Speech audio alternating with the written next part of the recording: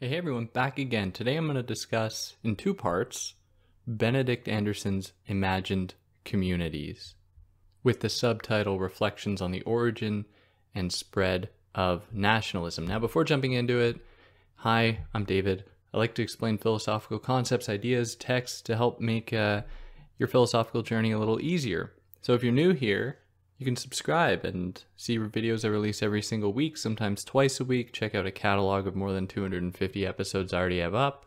If you found this on YouTube, you're going to be able to find it in podcast form if you're just interested in the audio, and you can find that on any platform. If you found this in podcast form, you can find me on YouTube, where sometimes the episodes are accompanied with video if you're into that at all. If you do those things, like share, subscribe, it'd help me out a lot. On a podcast platform, you can leave 5 stars. That'd be great.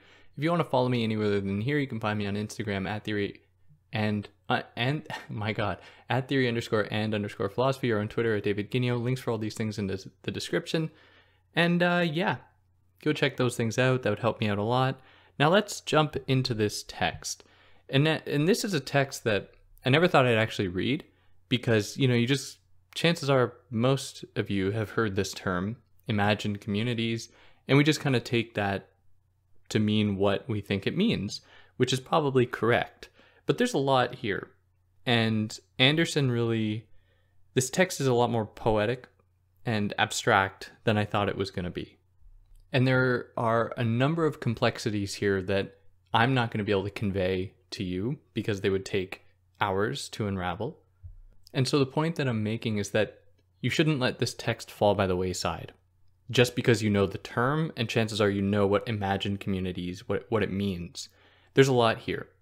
And this text shouldn't just be relegated to knowing what the title means. Now, this text, like most, begins with a preface. And this is the preface to the second edition, where he, largely in the preface, outlines the ways that he had mistranslated some things, misinterpreted some things.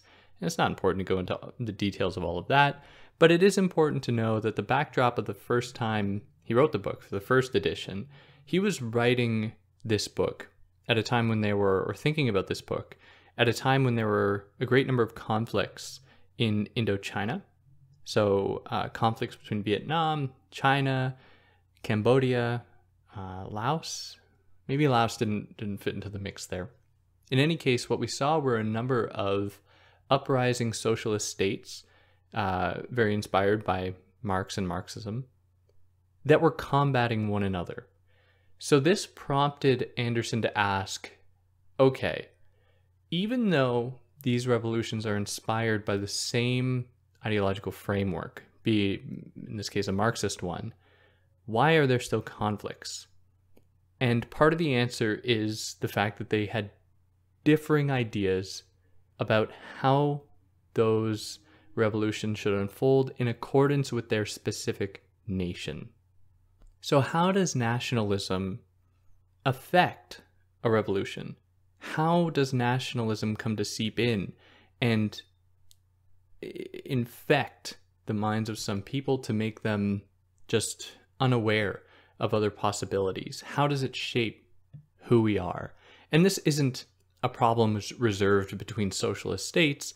There are embedded nationalisms, at least in conflicts between capitalist and socialist states as well. So this entire book is going to be Anderson trying to unravel how the state emerged and what the state does to people, and why it is so stubborn. Why is it sticking around? Even though it is a new concept, if we think about the totality of human history, the nation is a very new thing. It really embraces a conservative ethos, and it's one that seems to not want to go away. And that puts us here into the introduction, which is also chapter 1, where here he starts to unpack this moment in time when there were these conflicts between Vietnam and China and Cambodia, to say that, among other socialist states in the area, that there are all these conflicts unfolding in the late 70s. Now, these conflicts were conducted in national terms for Anderson. They weren't necessarily conducted by variations in interpretations of Marx's doctrine of a possible socialism. They were done at the behest of a commanding nationalist trend, or by nationalism determining how these people should exist in the world and who are they to be in combat with. Now, this isn't totally surprising if we look back at the history of Marx and Marxism, where much of Marx's work was filtered through the nationalist lens, where he would only consider nations in their specificity as, or the workers within nations within the specificity of that nation. Now, for anyone listening, you might be wanting to pull your hair out at me saying this, because ultimately, Marxism and a possible Marxist revolution is an international endeavor. You cannot free the proletariat in one nation and just have other nations not the same follow there. Otherwise, it'll just, I don't even know what you'd call that. It would just be some kind of quasi-Marxist revolution. And it would completely ignore the dialectical nature of any possible workers' revolution, where you cannot catalyze it. And what I mean by that is you can't have someone just come in and say, oh, today the revolution begins. The revolution unfolds historically in Marx. It's something that is going to arise through a necessity that is produced by the capitalist system, not something that somebody can just march in and say, today's the day. And so if there is a nation that just frees its proletariat, or a proletariat is ostensibly freed in a specific nation, this isn't a Marxist revolution. This is a specifically national revolution. And of course, if that occurs, the actual conditions of that revolution are going to be colored by that nation, by the codes that underwrite that nation, what language that nation speaks, what are its views on social policy, on healthcare, education, and so on. Now, as far as the nation is concerned, it is a paradoxical entity in that the nation is, on the one hand, it is historically new, yet extremely conservative and antiquated.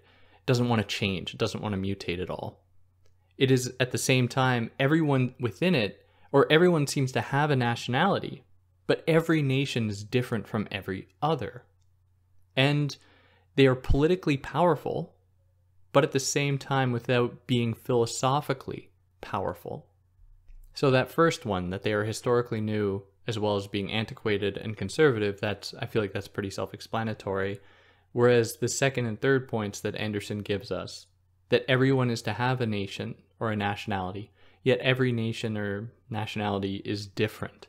So here, I guess we could think of this in Hegel's terms, where we negate the negation, which is to say that even though there is a difference between nations, and that would be a negating factor in trying to find a common thread between them, what we can find as being common is the very nature of them being nations themselves. So we negate that one negating factor of them being different, and then we see what unites them in the common notion of nationhood. Now, this is my attempt at an abstract way to understand this paradox. But if we actually consider real people and the way that nationhood seeps into the minds of people, often people will think that their nation is distinct in every single way from every other nation for any number of reasons. And this will culminate into a belief that their nation is better than every other nation, that their values are superior, that their form of nationhood is the only real one. So if we consider it in this way, it truly is a paradox, in that everybody is expected to have a nation, to have a nationality, but at the same time, to believe their nation to be the only true one. And then the third paradox is that, to repeat, that the nation is politically powerful while being philosophically weak. And this is fairly simple to grasp because the nation sort of runs on inertia. It has set up an entire political establishment in pretty much every nation that keeps itself going without actually interrogating itself and without actually interrogating the very political structures that keep it afloat. And this is partly due to the fact of the point that I just mentioned, that people believe their nation to be the absolute best one. Now, even though I say this, it's important to acknowledge that, of course, so many nations on Earth have had civil wars break out where people believe their nation not to be the best one. But civil wars often occur because there is the belief that the nation can aspire to be the best one. And only under the right command of perhaps a rebel faction can this nation realize its true potential and really rise up to the occasion to become that best nation. So all of these factors lead Anderson to say that the nation is an imagined political community. It is imagined both as inherently limited and sovereign. So it is limited in that it has borders that butt up against other nations, and it is sovereign in that it is isolated, yet is among other nations. So it is its own thing among other nations that are their own thing.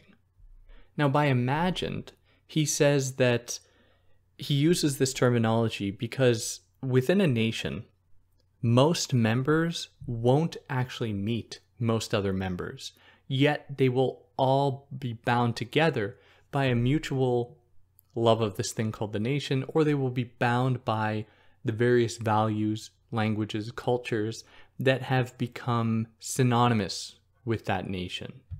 And one way I like to think about this, the absurdity of the idea of the nation, is that somebody in Alaska has a lot more in common. So being in the United States, for those who might not know, Alaska in the United States has a lot more in common with a Canadian from the Yukon than the person in Alaska will have from someone in Houston, Texas.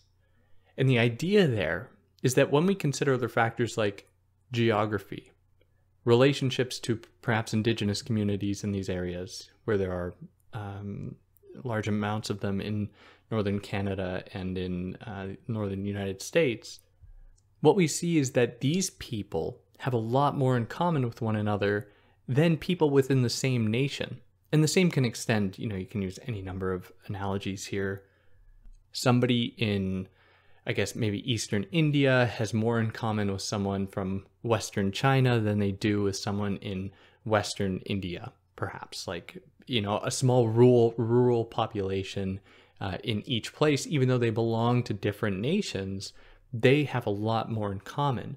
Yet they are expected to be separated. They are expected to be different from one another. And you might say, oh, well, yeah, because they speak different languages. Well, the thing is, too, that especially in this example with India and China, is that there are many communities there, rural communities, isolated communities who don't speak the national language, that will speak their own language still to this day. And this was especially true 100 or so years ago when the idea of the nation started to come into fruition.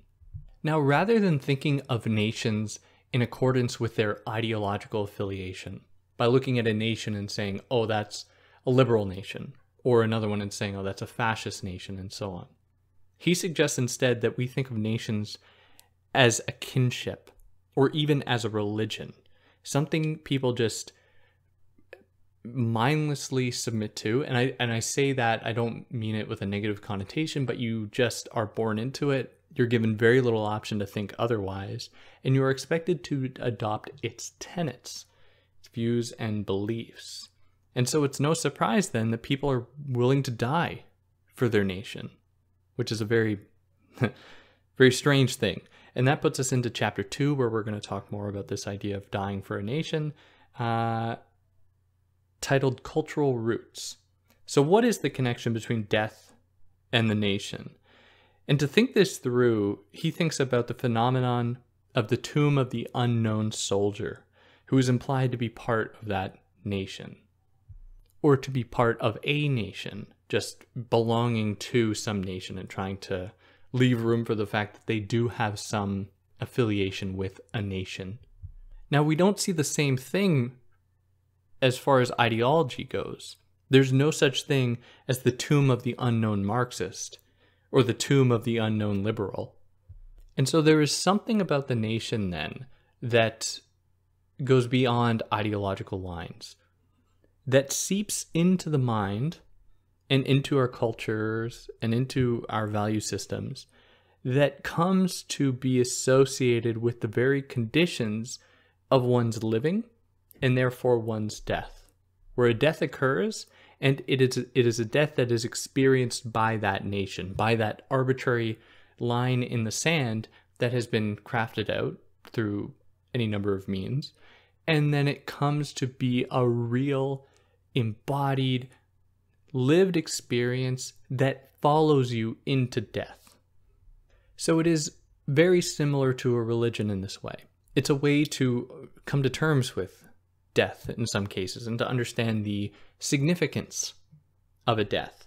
So the idea of nationalism began to really arrive, and I'm going to qualify this with some other points, but it began to emerge in the 18th century during the time when the Enlightenment was going on, when rationalism was developing, and people began to become somewhat disillusioned with religion and the church. And so the nation stepped in to explain then things that religion used to explain. It stepped in to be that reassuring explanation as to why people act the way they do. So people could say, oh, that person acts that way because they're of this nation, or that one of another nation. And we die for these very reasons, for the nation. Now, it's important to note that even though the nation really began to gain prominence and ground at this time, its roots extend much further back. And there are the kernels of a kind of nationalism within, we find them in Plato, certainly, talking about Greece or Athens. Athens, of course, not being a nation state. There are these ideas of people being bound together within an artificially constructed boundary, an imagined boundary, and that bringing them together and allowing them to share values. Like, of course, this is a thing that's been going on for a long time. But the nation as an enterprise that every single person on earth is meant to belong to, and every part of the earth has to be nationalized, has to be given a kind of national space, has to belong to a nation. That is new. And he says that in his words, it is the magic of nationalism to turn chance into destiny. Nothing can escape the purview of the nation. Everything has to be mappable by the nation, made explainable by the nation, so that people do not become disillusioned with it. Because if it doesn't have the answers, people are going to be upset. Which is why, of course, with politicians who have the answers for everything, you should be very, very skeptical, because certainly nobody does. And so they are, of course, lying. So I mentioned earlier that the nation isn't totally new. And it borrows from two broad domains, and they are the religious community and the dynastic realm for Anderson. So firstly here, the religious community. Like, how did religion motivate the formation of the nation? Well, for a long time, people would be bound by written scripture. So people in Europe, much of Europe, would be bound by the Bible as the word of God. People in the Middle East bound by the Quran, as another way to connect with God. People in India would be bound by the Vedas, and so on.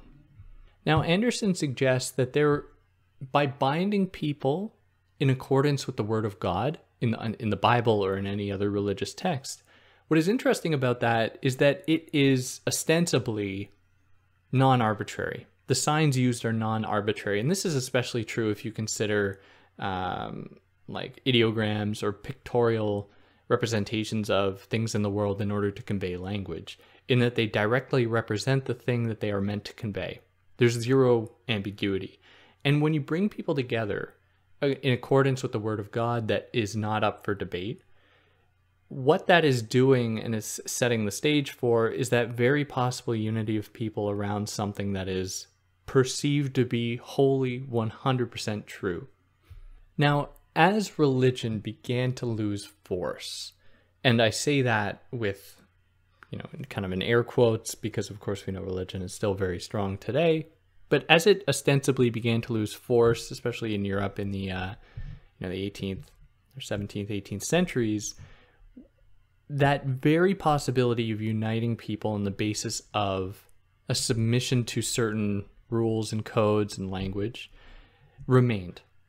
And this could be taken up by the nation or by a burgeoning nationalism to unite people who had been separated because of the demise of religion. And there were so many reasons for the demise of religion beyond just the Enlightenment. There was a splintering, especially with the emergence of Protestantism in Europe. Colonial regimes started to encounter other religions, which shook the belief that there's one single religion, at least from the European perspective, and so on. Now, the second earlier cultural system that nationalism borrowed from and emerged out of was the dynastic realm. And the dynastic realm, very much like religion, began to wane around the same time. So the dynastic realm being monarchies, being families that just run a country or run a territory, and it just passed down through generations. Stuff that is just monarchical, non-republican, that is not run by the people. Now, under pre-modern dynastic rule, borders were not so clearly defined as now. There were, of course, before mapping, before the ability to really set out through contractual agreement borders, there would be some leeway, there would be some interpretation as to which part of a territory belonged to somebody versus somebody else, or a family versus another family. And there was a lot of possible give and take with nations, be it through conquest, or land would just be stolen, through diplomatic marriage. Land could just be given over quite easily and quickly. So dynasties and rulers began to be overthrown over time. We think of, I guess, Marie Antoinette is one example, of we think of the French Revolution throwing over the government, if you call it a government, in favor of elected officials, elected leaders that could run the country in accordance with the people's will. Now, these elected officials would need to actually have some kind of command over something that could be easily established. So there would be a necessity then to start to lay out, to be explicit over what territory they were actually going to run. Because they didn't rule things with an iron fist. They couldn't just bully their neighbor into acting a certain way. There had to be, through the emergence of a kind of diplomacy, there needed to be more strict rules as to what qualified or how to properly border your nation, decide where it began and where it ended.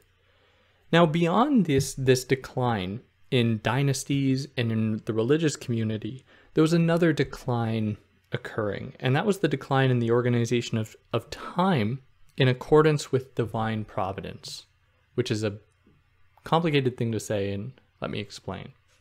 So Anderson suggests that for much of history, time was previously structured and interpreted, understood as a simultaneous whole with no clear distinction between past and future.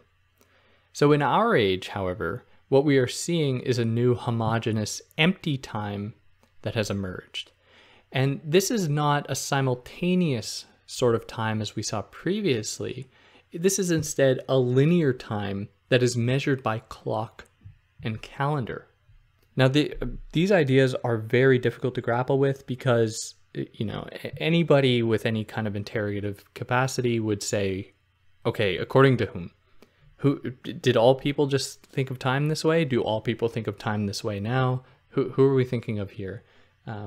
Which is, I think, a question that derails this entire argument.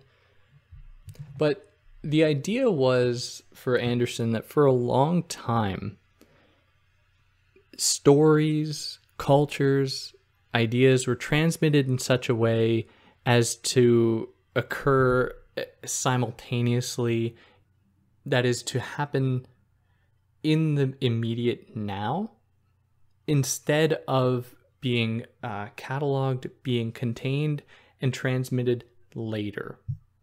So it was largely due to the printing press and print capitalism that allowed for a new emerging media to emerge, like the newspaper, like the novel, that could represent time in a linear way, where events unfold between people who are often just assumed to be part of a nation and have certain sociological traits that are adapted to and attached to that nation.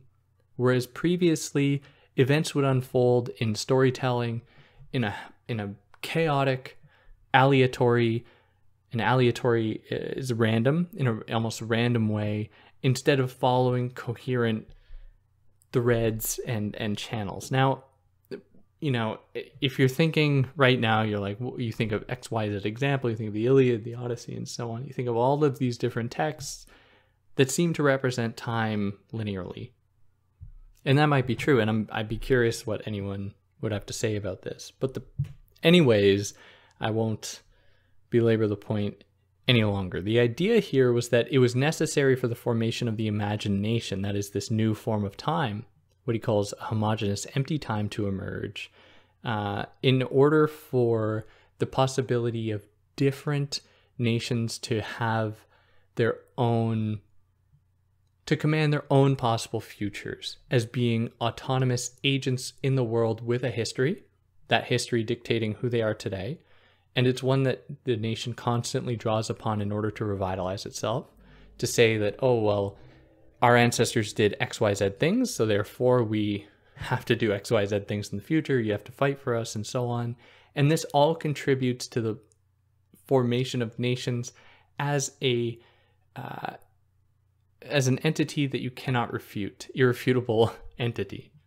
So the novel helps in this way because it joins otherwise disparate people who've never met each other. It joins them together over time and within an imagined community that situates them. And the people are always framed in sociological unity. And maybe here to think about this, we could think of the rom-com, the romantic comedy, where there's, in most cases, and you see these types of movies around Christmas time, if you're Christian, it's like pop up on Netflix, where there's a woman who leads a very busy life, and goes and lives in like some city, and for some reason has to go visit like a family member in the country, which is all part of the same nation, and meets some guy who's like a rugged dude. And of course they hate each other at first, and then eventually they come together.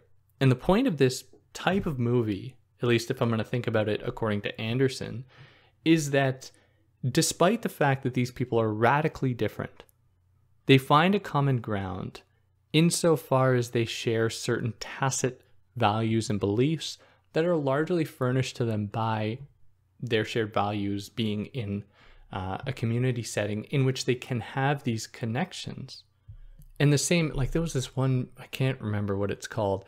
There's this one movie though where this woman, God, I don't remember the details, but this woman leaves some city somewhere in, I think, North America, it could have been somewhere in Europe, and goes to Africa, undescript Africa, like some nation in Africa, and meets a fellow white guy there. And they hit it off.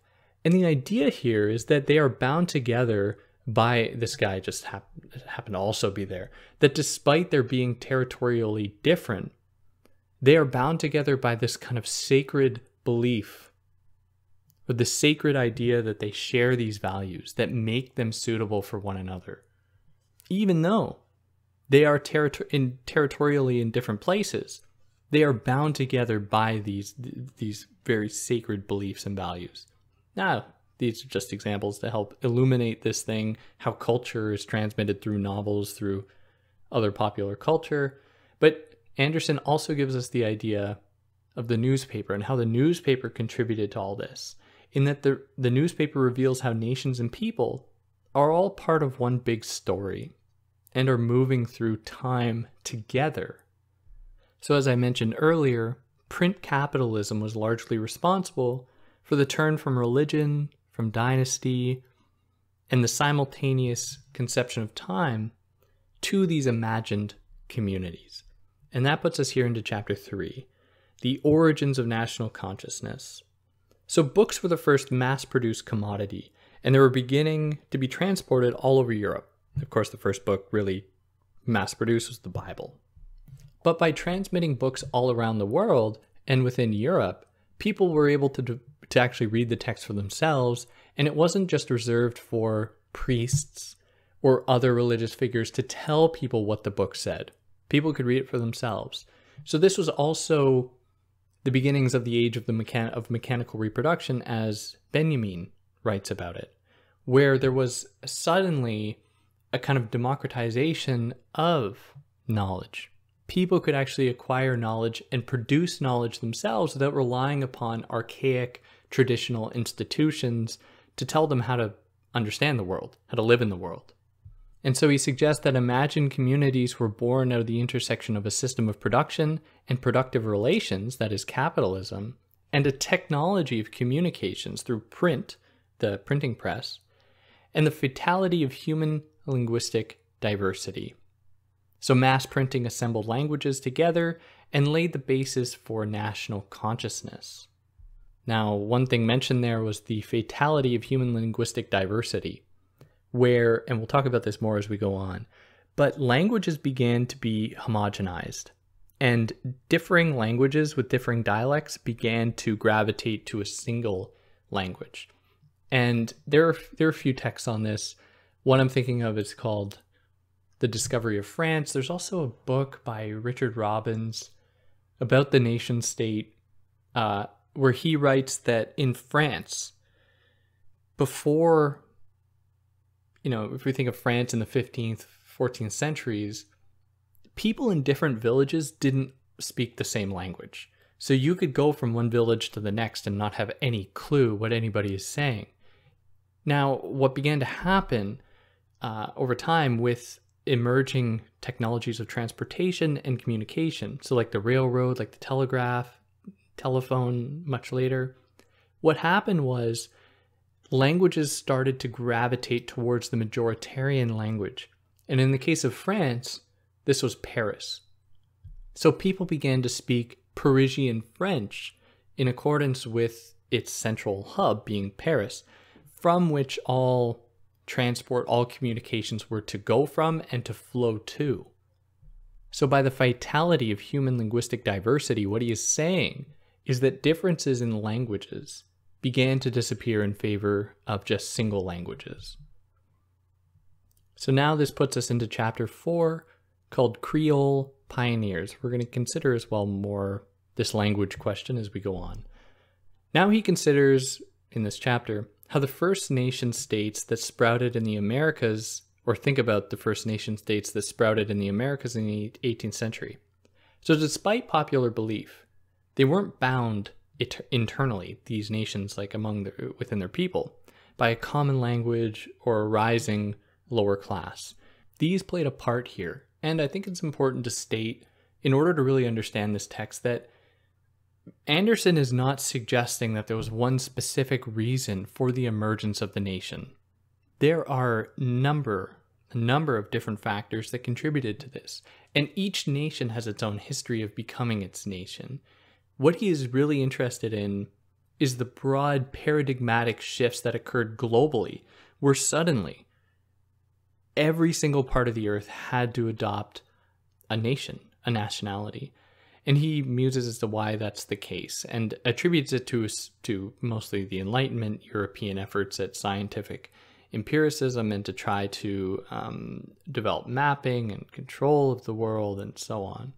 Now, all of these contributed to this emerging nationalism. So when I say here that the people weren't bound together by common language, by an emerging lower class, that doesn't mean that they didn't play a part in the formation of the nation. So colonial states here in the Americas, be they Spanish or English or French, were administrative bodies comprised of Europeans outside of Europe. So they were occupied by European people, but they weren't in Europe, obviously. They were so separate from Europe, however, as to permit their own organization, and with these tools to successfully assert themselves, to say that they are their own people. And that, just think of the history of the United States, 1776, people saying there, the English do not represent us. The English do not care about us. We should be our own state. Now, there were a number of factors for this in itself, where Europeans believed themselves to be more pure, more linguistically, more racially pure than people in the Americas, because they were, as the chapter suggests, Creoles. They had been mixing. They were among what Europe believed to be uncivilized people. Of course, as problematically as that is, and as horrible as that is, they believed that these Americans to be among less civilized people, so they were therefore less civilized. And this was partly due to an emerging scientific regime that sought to demarcate people, sought to separate people on the basis of race, and to suggest that there was a kind of purity in races and a less pure spectrum, or a less pure side of the racial spectrum. Of course, this being reserved for people who were not white. Now, it's really no surprise then that people in the Americas would say that we don't want any part of this European nation or these European ideas that are just destroying their reputation. Now, these people in the Americas weren't exactly kind to the indigenous communities there either. Of course, countless harms were inflicted, genocide against indigenous communities. But in any case, these narratives of European superiority to people in the Americas just contributed to a disdain of Europe and a desire to exert their own autonomy. And other factors too, like the entrance of the printing press in the Americas, helped bring people together as well, where people could share information with each other, can spread propaganda about Europe's eventual takeover, attempt to take over the rogue American states. But even at this time, let's say in 1776, in the late 18th century, when America was starting to embrace its autonomy from Europe, from Britain, there is no mention of the nation within the Declaration of Independence. There was just mention of the people. So there are all of these indicating factors, these kernels of the nation forming, but the nation as an idea hadn't fully emerged yet. Nationalism was not really the guiding thread here, even though we see the sprouts starting to emerge from the soil. And yeah, I'm going to stop this here. That'll put us into chapter 5, titled Old Languages, New Models, where we'll take up next time. If you listened through this, thanks a lot. I hope you enjoyed it. If there's anything I got wrong, anything I left out, I'd love to hear about it. You can tell me why I'm wrong, and I can pin the comment if you do it on YouTube. People can see how I was wrong. And yeah, on that note, take care.